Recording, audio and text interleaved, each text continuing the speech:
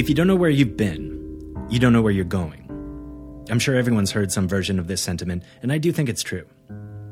Canadian cities tend to undervalue their past, maybe because it's recent history compared to those ancient Old World cities. Maybe it's because so many of us come from somewhere else and our histories take us there. Maybe both. But our cities do have hundreds of years of history and thousands of years of First Nations history beside, and we ignore it at our detriment.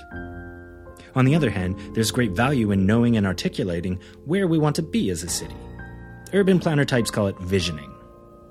Now, this isn't something out of the secret, but it takes a lot for something as large and collective as a city to reach goals if those goals are vague and the steps to get there are undefined. It's one thing to say we value something as a city. It's another thing altogether to decide how our actions, our decision-making, our tax dollars, and collective energy will be marshaled in the name of our values.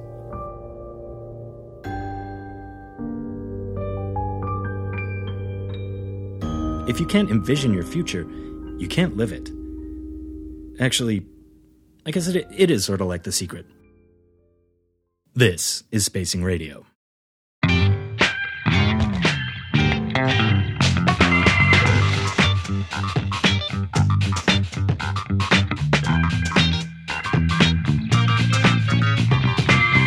We are back in the broom closet at 401 Richmond Street West, Toronto, Ontario. I'm Glenn Bowerman, and you're listening to the official podcast of Spacing Magazine.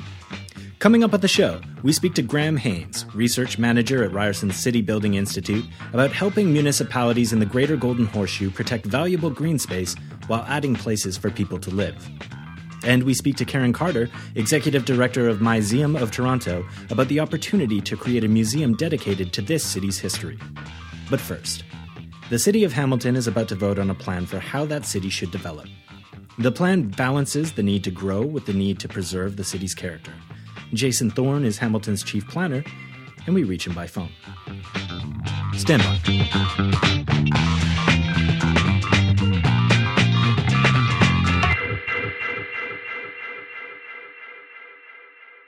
Hamilton City Council is about to consider something called the Proposed Downtown Hamilton Secondary Plan. Can you tell us about that?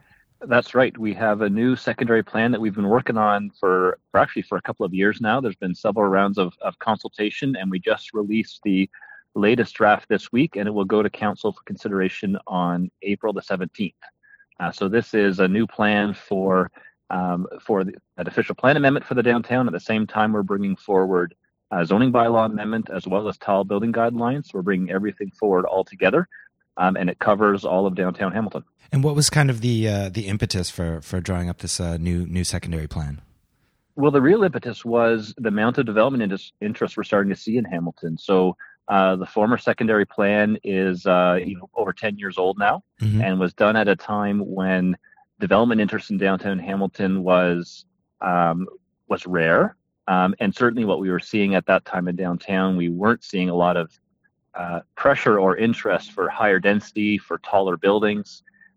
So the secondary plan, the old one, certainly contemplated some of those uses, but not to the magnitude of what we're experiencing right now. So a big part of what this secondary plan is focused on now is how do you plan for a downtown in the face of a lot of development interest, which is a great thing, and we love to see it. But we want to make sure that we are protecting the things that we think are really important, the affordability, the mix of housing, the heritage elements, all of those sorts of good things that are frankly what's making Hamilton so attractive right now, that we don't lose all of that in this wave of development interest that we're seeing. Right, and some of the features of this secondary plan include pre-zoning, which is something that Ryerson, a report coming out of Ryerson recently recommended for all municipalities in the Greater Golden Horseshoe. Can you tell us about that? Yeah, so we really want to make sure that at the end of the day, what we've got in place in the downtown, that the policies are development ready. So that was one of the reasons, for example, why we're doing the secondary plan and the zoning at the same time. We don't want to have that 3, 4, 5 year time lag between your zoning and your official plan. That is sometimes the case. We want to have it all in place at the same time. And we want to establish our permissions, our land use permissions, our density and height permissions, where we want them to be. We didn't want to come forward and say, okay, we're going to underzone everything, and then negotiate everything on a property by property basis. That's not the direction we want to go. We want to say, look, this is what we think is appropriate for the downtown. let's put those permissions in place. Now, with that said, we want to make sure we have protections for some of those important things. So we have used, I think it's a fairly novel approach. What we've used is holding provisions on some of the zoning to make sure that we're getting, for example, the heritage protection, to make sure that we're creating an opportunity for some Section 37 agreements around things like affordable housing. So in some cases, there's a holding on the zoning, but at least the parent zoning bylaw is in place. So those heights and density permissions at the maximum of what we would support, those are written in. So that's where this idea of pre-zoning and having all of the policies in place to support the development we want to see, it's there. So we are hopefully making it as easy as possible when a applicant, a developer comes forward to do a project in the downtown. We're hoping it is as quick and easy as it can possibly be to make that happen. Right, and you mentioned affordable housing. One thing I noticed that was included in this sort of plan is the idea of bonusing, rewarding, for our listeners, rewarding extra height, or something that's a little bit beyond what they can build as of right. You're looking, built into the plan is that, okay, you can have these extra stories, or you can build that sort of courtyard that doesn't quite gel with our existing bylaws, but you do have to make some sort of accommodation for affordable housing within this new development. Yes, that's exactly right. So we are putting in Section 37 bonusing provisions, which is new for Hamilton. We haven't used it before. I know Toronto has, and some other municipalities have. We haven't used it in Hamilton. But we are putting it in place, but we're doing it a little bit differently, I think, than what some other communities have done. So yes, what we're saying is there is an as of right permission. And if you want to go above that, we will be having, a discussion around these Section 37 agreements for things like affordable housing, but it's not open-ended. And that's the key thing, is we've said, look, the maximum height permissions, for example, we've established those. And so it's not a question of saying, okay, there's a certain height limit or density limit, but if certain public benefits are provided, then it's blow the doors wide open, the sky's the limit, and we'll negotiate something. No, there's very clear upper limits. So what we've said is there's an as of right permission that, generally speaking, is about 44 meters. If you want to go to the full maximum height permission, which we have established as the height of the Niagara Escarpment, right?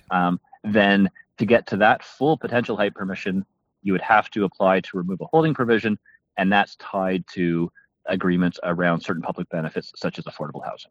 Right, and I thought that was also a really interesting feature of the plan, sort of setting the height limits, that no building can exceed the height of the escarpment itself, and that you're also going to preserve something that is probably one of the most iconic things about Hamilton is that ability to sort of look up a street and see the sort of city rise up into the escarpment, and the escarpment sort of hovering above. So that's in the plan to sort of preserve that very iconic view.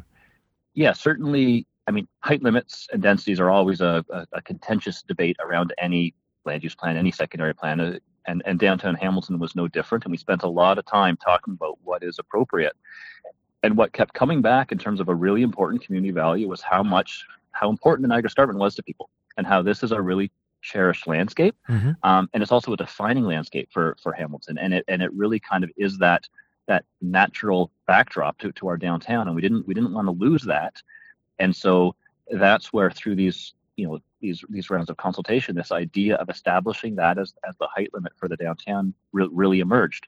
That we don't want to have any buildings taller than the escarpment, which generally speaking comes up around 30 stories, and then these, as you said, these north-south views where you can be standing in a very urban downtown context. It's dense, there's tall buildings around you, but if you look south, you can still see the trees, you can still see the Niagara Escarpment. We wanted to make sure those views are preserved. Yeah. So we've identified certain ones in particular that new development's going to have to respect. We don't want new development crowding in and closing off those important views. It's definitely something special and worth protecting. This study, seems to me like we sometimes talk about visioning studies. This secondary plan seems to be a visioning study on a massive scale, like for the entire city of Hamilton. Is that fair to say?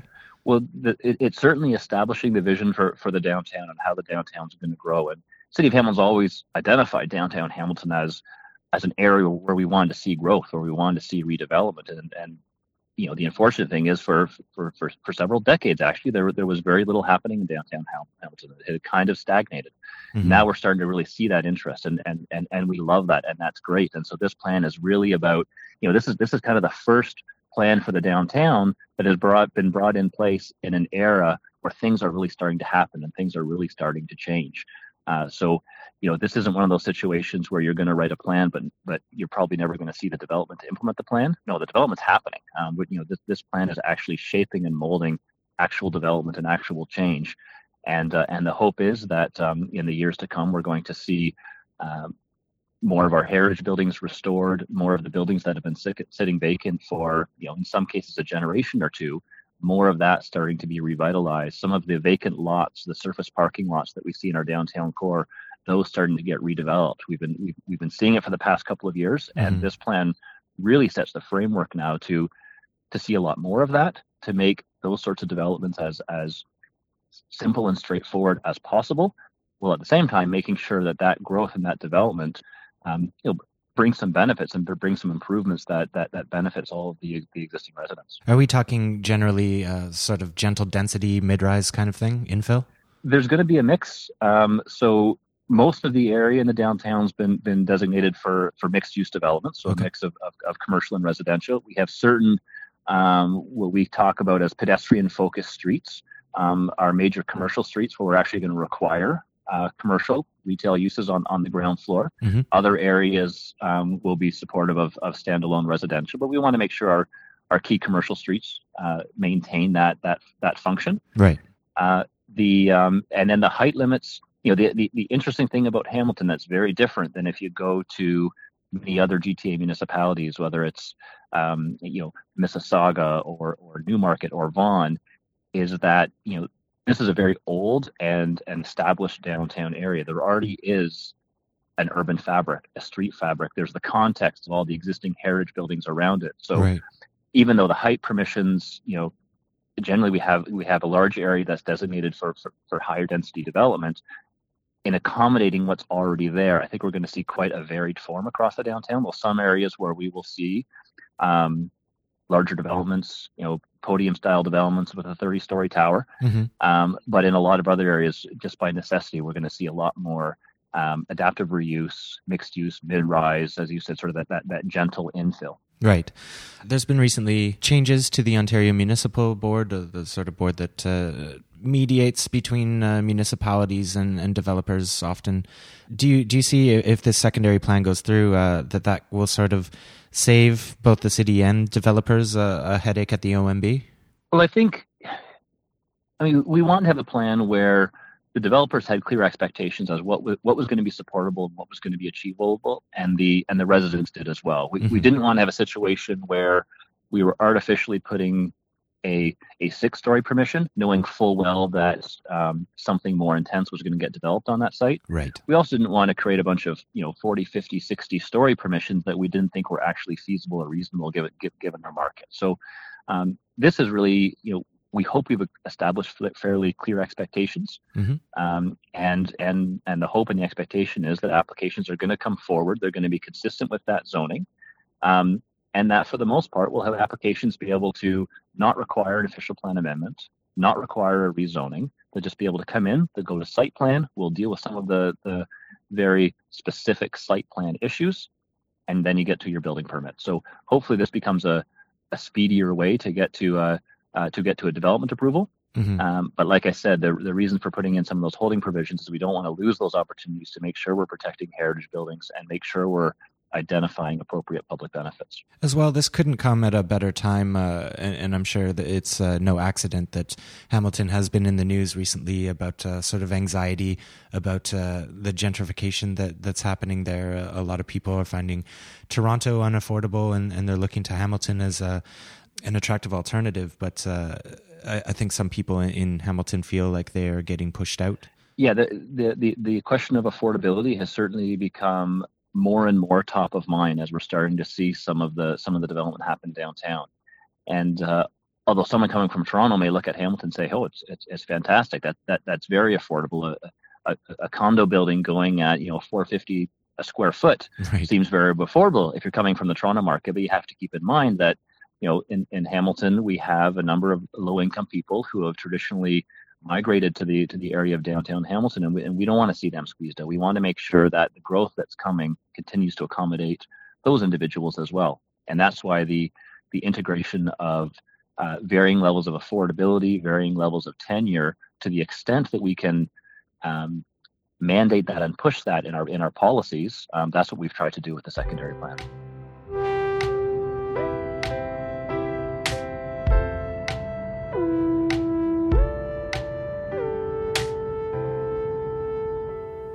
Hamilton City Councillors will consider this plan April 17th. But Hamilton isn't the only city that needs to grapple with the way it wants to develop.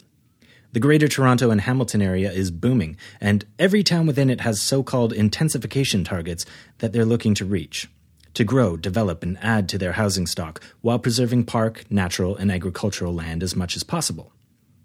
Ryerson City Building Institute has published a new report dubbed Getting Intense that looks to provide these municipalities with proactive strategies to reach these goals. Here's Ryerson's research manager, Graham Haynes. So, Graham, you have a new report coming out of Ryerson? Yeah, we've been looking at some of the province's policies around the growth plan and how cities can better plan for intensification, which I think most municipalities, whether it's in Ontario or other provinces, really struggle with. So we have a new report coming out called Getting Intense that tries to get to the heart of those issues.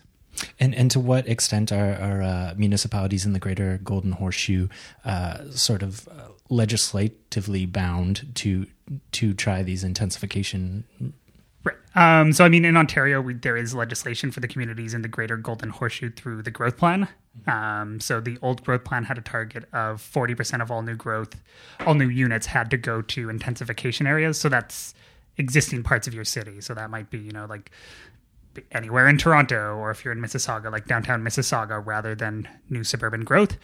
Those targets are going up through the updated growth plan that was released last year, eventually to 60%. So more than half of the growth in all our municipalities has to be in existing parts of our city.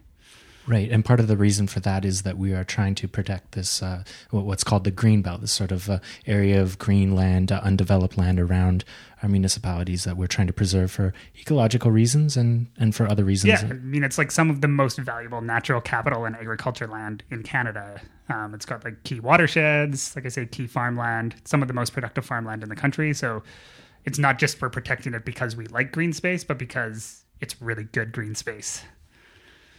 So what are municipalities, generally speaking, Toronto and the surrounding area, what are they doing currently in terms of intensification? So, I mean, we're seeing intensification happen on really an ad hoc basis in most places where it's really developer advanced. There might be some planning at a municipal level to allow for intensification, but we're really still relying on developers to put forward plans, go through a rezoning process to see if their application, makes sense for the municipality, and then go from there. And that's one of the challenges is most municipalities are really doing intensification, even though it's now legislatively required, on this ad hoc basis. And you compare that to greenfield development, where municipalities are planning, how much land they should be developing over a 25-year period and thinking ahead of like, okay, how are we going to sequence these different lands? When do we open them up? What infrastructure do we need? And then you compare that to intensification, which is just ad hoc, and you start to see some of these challenges that we're going to face. And I imagine that that ad hoc sort of nature, that ad hoc approach to this kind of thing is often based on sort of pre-existing zoning and bylaws, that kind of thing. Yeah, I think a lot of it stems from the fact that municipalities have really always grown out rather than up. We've protected the neighborhoods we've built, sort of put them in place, said, okay, we built that neighborhood, let's move on to the next one. We've got the zoning in place to keep that neighborhood the way it is. But intensification planning means our cities have to change, our neighborhoods will change. So yeah, that's really where it comes from.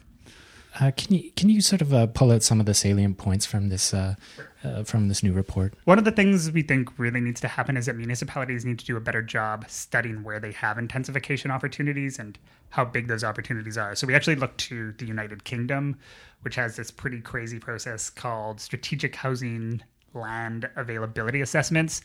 And they're these like hugely wonkish reports where they look at basically every available site within their boundaries, figure out how much housing it could deliver, what the constraints to delivering that housing are, and how quickly that housing could be brought to the market. So, I mean, if there's huge economic constraints, they might be like, okay, that site's 25 years away.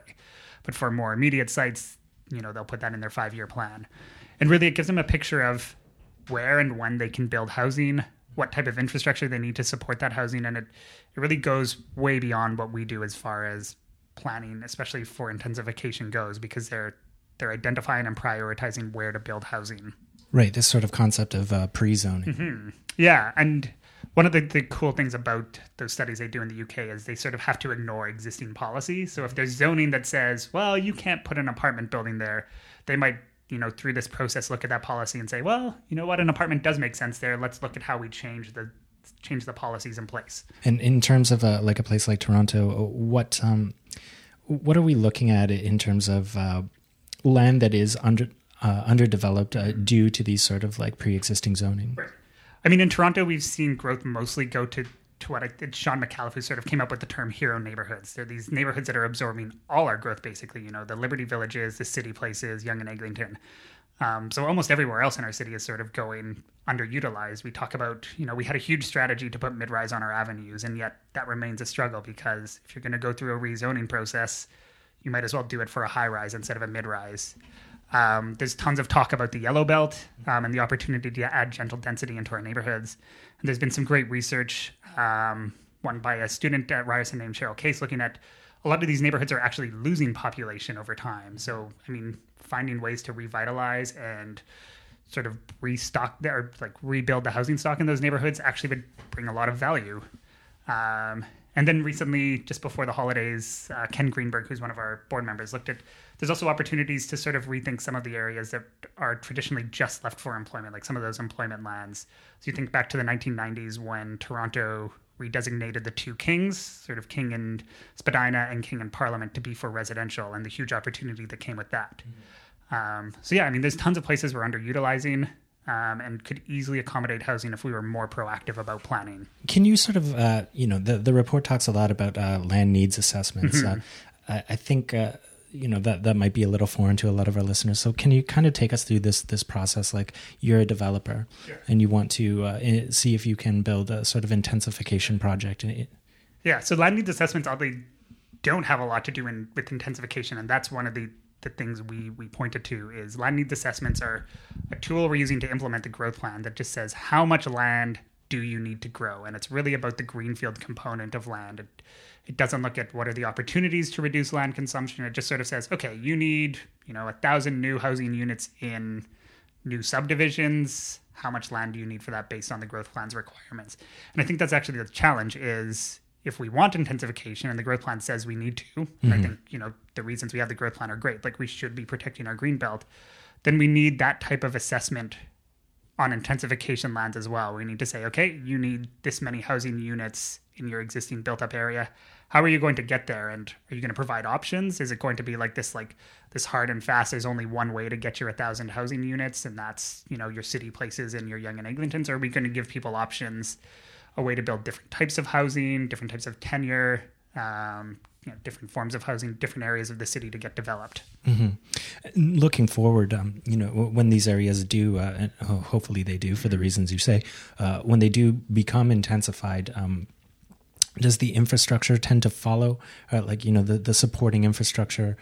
I think that's the idea of having a strong plan and identifying where those housing opportunities are. Is you can plan that infrastructure more progressively. If you sort of put in place pre-zoning as well as infrastructure investment, you can be ready for the coming housing. And I mean, we've seen some good examples of this in municipalities across the GTA. It's just sort of not standard practice. So I mean, Toronto has done some pre-zoning along St. Clair, for example, that has made mid-rise more easy. Hamilton is looking at pre-zoning their downtown neighborhood for more density, especially with the new LRT lines coming there. So, I mean, there are opportunities. Right. It's just sort of making those types of practices, pre-zoning and planning infrastructure, regular and like the expected standard for planning. And when we talk about the need for intensification, because there is a lot of pushback often in neighborhoods, these sort of stable neighborhoods, as they're sometimes called. It's maybe nostalgia, it's maybe sort of antipathy towards renters, or there's all kinds of class and different struggles at play. But we in Toronto, and I imagine in a lot of surrounding GTA municipalities, we have this sort of affordability crisis that just keeps ballooning. So what are the stakes? Why do we need this intensification beyond just avoiding pressing into the greenbelt? What could it mean for affordability if we start adding these sort of gentle density, mid-rise growth in neighborhoods that can support it? I think really the big goal is to give both people that are seeking housing and those that are looking to build housing more options. That doesn't mean that supply is going to solve all our problems, because government policy has a huge role to play in how housing is financed, how we pay for it, how developers pay for it. But giving people more opportunities. Right now, if you want to live in something that is relatively family friendly in Toronto, there's almost nothing new being built. There's very few 2-bedroom and 3-bedroom condo units being built, right. Very few townhouse units being built. And we need to make those things easier if we want families to stay in Toronto over the long term. And I think traditionally we think of Toronto as a place where you could have a family. Right. But if we continue to, put 75% of the new housing on the market as a 1-bedroom or a studio, that is going to change. So it's really about creating those options for families and for people to age in place in Toronto.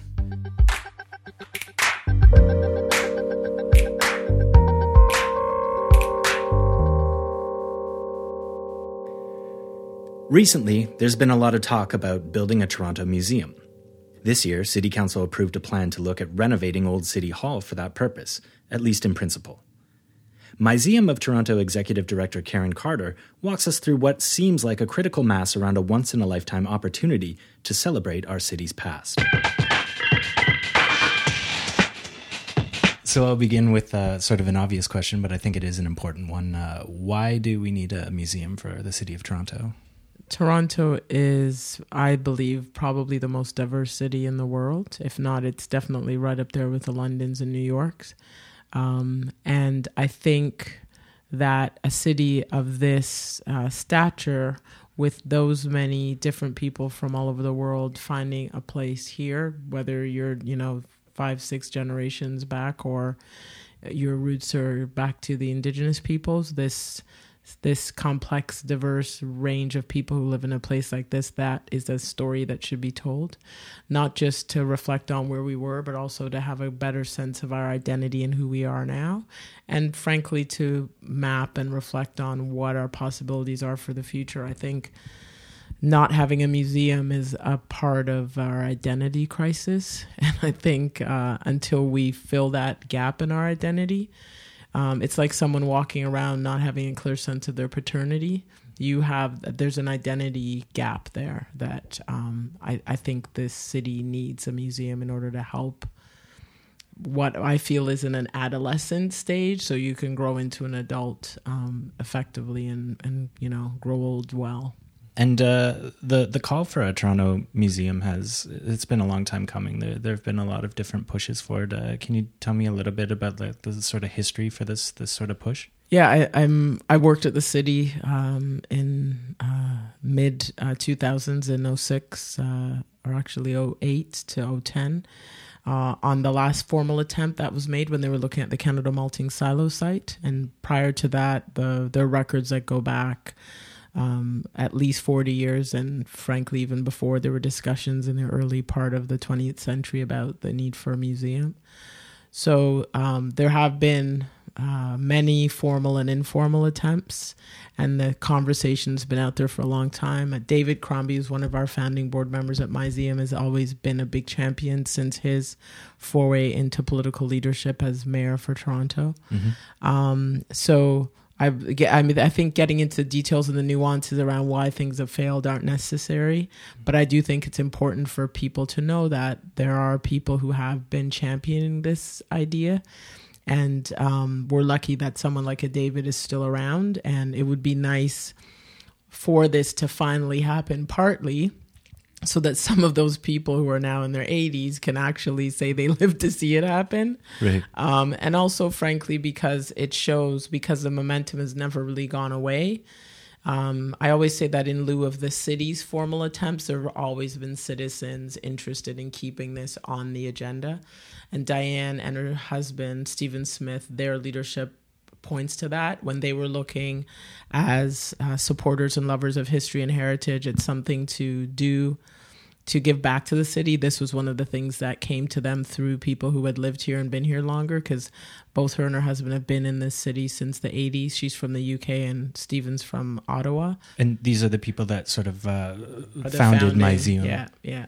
So they're the financial supporters that have allowed Myseum to come into being. Mm-hmm. So yeah, it's been around for a long time, and there have been a lot of formal attempts at the building with the collection, and people have been trying to make what we know as the traditional museum model happen. That hasn't worked. Mm-hmm. So Myseum's attempt in not focusing on the building and the stuff, but just focusing on the people and the different cultural community voices and geographical voices that make up the narrative, is partly in response to those failed attempts. Right. And thinking, okay, if this hasn't worked the traditional way, then maybe we need to look at a new way, and see if that leads us to this place and the space, because we do believe that location is important as a landing point. But I think in the 21st century, there's an opportunity to think about museums in a different way. Mm-hmm.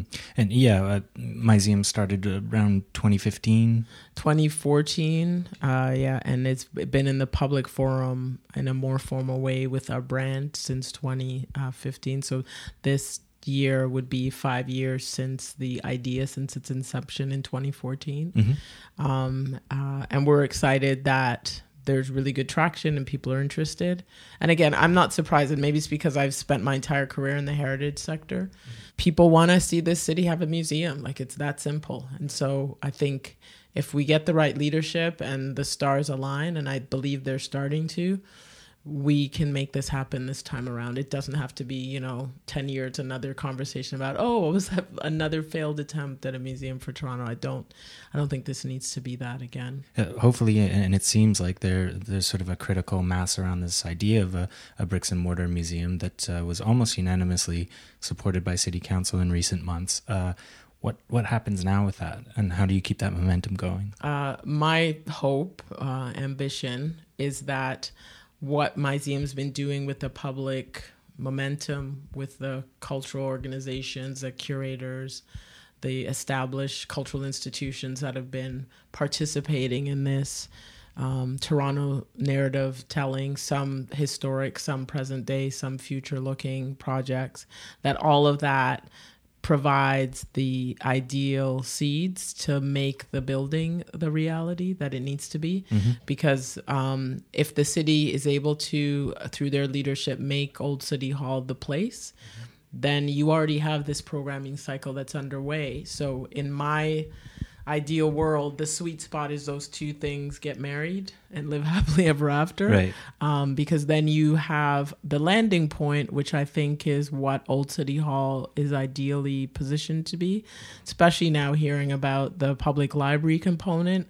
Our libraries are so phenomenal in this city. They really are big, juicy cultural centers that people are using and animating all the time. So that brings you a captive audience. I mean, anyone who knows Central Toronto knows the Central Reference Library is always busting at the seams and packed. So I believe we could have another successful Central Library in that core at Queen and Yonge, or Queen and Bay, right, at Old City Hall. So those things also make it more plausible. So it's not suddenly this big empty building. You could picture the library taking up significant space. You could picture a Museum of Toronto taking up significant space. You could picture other potential cultural animators that are related to this type of history and cultural narrative about the city being present and making it a real nice, perfect kind of soup of people that are relevant to the city's cultural backbone, which is what I think heritage provides. It kind of gives you spine. And speaking about that cultural backbone, you mentioned earlier that we do in Toronto come from all over the world, many different cultures. How can this be an opportunity to sort of make sure that we bring everyone to the table and showcase a lot of cultures that have been erased or marginalized in the sort of generic story that we tell about Toronto? We've been lucky at Myseum using themes, because one of the challenges I remember years ago thinking about this when we were at the city looking at the malting silos was the fear of a pay-to-play system where wealthier communities could pay to, have their room. So the Jamaicans could pay for their room, or the Jewish community could pay for their room, or the Somali community could pay for a room or whatever. And that isn't how we live. So I think a museum should bring us together, sometimes to rub up against each other where there's tensions that you have to deal with, which is kind of the reality of how we're functioning in this city. So looking at themes that talk about, for instance, what's just happened with our Myseum Intersections Festival, Arrival and Departure, which goes directly to the idea of people coming here and leaving, or people moving around here, which could hit the themes around Indigenous communities and their presence in this region before European contact, because they were moving, they were arriving and departing and moving around all the time. So I think themes create buckets where you'll end up with different people from different cultural communities, different economic backgrounds, different perspectives, being able to engage on exhibition experiences that really covers everyone, but does so through ways that shows that connective tissue that really connects us all, which is that we've, in spite of everything, we live pretty well in this city. And we have been able to do so even with our flaws. So it's not perfect. So it's not all celebrate. It's also about commemoration.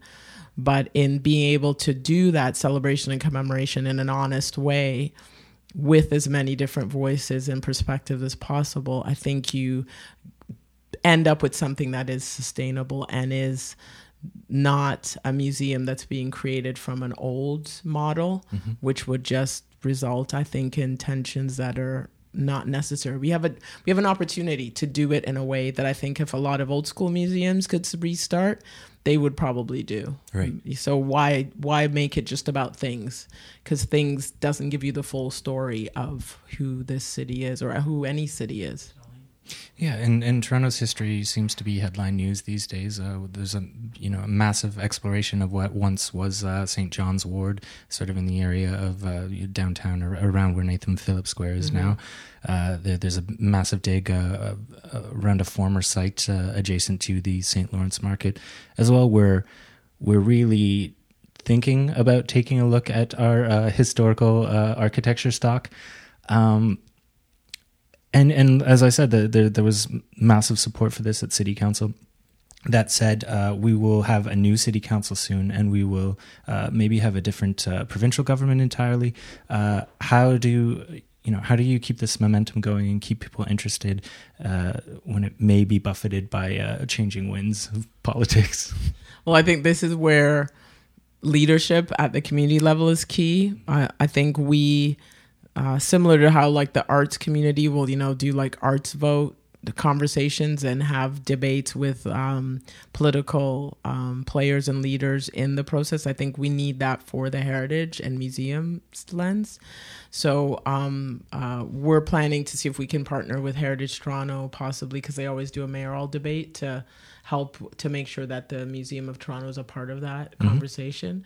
And to, as the conversations are going forward and the debates are happening around political change at City Council and provincially, that we make the museum a part of that conversation, that it's an important part of the agenda. So we can hopefully, instead of it being lost in the process, that the heightened that the process actually leads to a heightened discussion around it and becomes a part of the political platform, so that candidates have to take a position on it, which we can then hold them to after the election. So I think it's an opportunity, and there's enough work that's been done in Myseum's last 4 years of programming for us to be able to leverage the momentum from the community broadly to have people go to the debates and be present in saying, look, this museum is important to us, and we want to make sure that you're committed to seeing it happen in your next tenure. Okay, well, Karen, I want to thank you so much for taking the time to speak with me.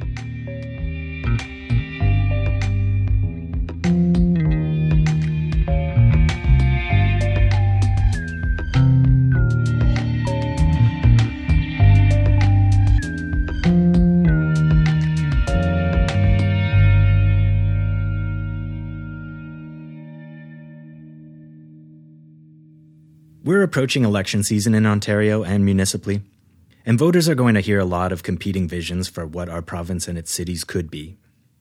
Those visions can be enticing. They're a campaigner's bread and butter. But true vision includes a plan. If a candidate tells you they can solve the housing crisis, ask them how. If they tell you they want to make streets safer but aren't willing to invest money for safe infrastructure, tell them to take a hike. And don't be afraid to share your vision, what you want, and how you want to achieve it. City building is a lot of work. It takes time to reach our goals. But how you reach them is no secret.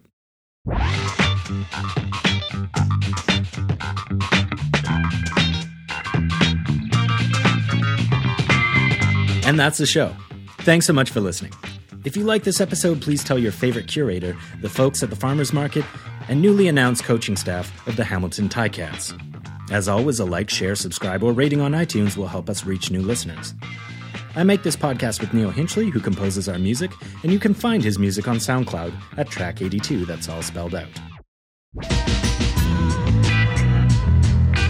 If you have any questions, comments, concerns, or scoops, you can tweet at us at Spacing Radio, that's all one word, or email me at glynbowerman@spacing.ca. That's glynbowerman@spacing.ca. Visit our blog at spacing.ca or visit our city store at 401 Richmond Street West in Toronto. Also, keep an eye out for the next issue of the magazine, which will be hitting shelves in the coming weeks. In the meantime, keep your eye on the prize. Cheers.